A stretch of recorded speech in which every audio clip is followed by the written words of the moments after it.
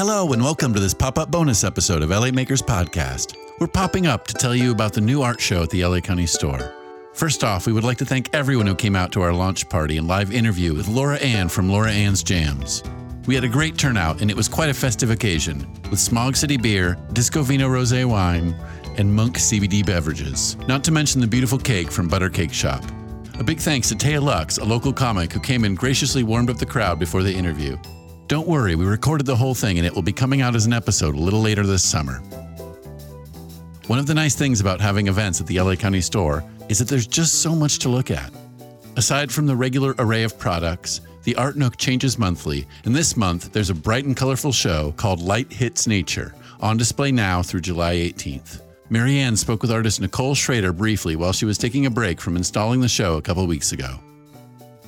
I'm Nicole Schrader, and my show is Light Hits Nature. I was curious about that title. How did you come up with it?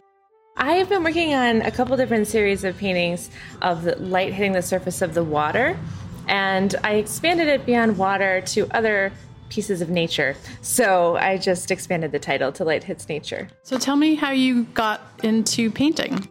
I always painted, and I had a very informal education doing artwork growing up, and so when I got to college and they threw like actual rules at you, I didn't really like that very much. So I stopped painting for 3 years, and then I realized I really needed to do it. So I got back into it again as a hobby, and then I've been painting and working on my craft for the past, 10 years, kind of seriously. What else do you want people to know about this show? I have some oils on canvas. They're really colorful and bright. And then I also have some prints, and I make scarves with the patterns of some of the abstract paintings, and then those are here too. And do you think that LA as a city or a place informs your work as an artist? Very much. I have a mural that I'm doing alongside the oil paintings, and it is completely inspired by LA, completely inspired by the Pacific and kind of the funky go outside and play vibe.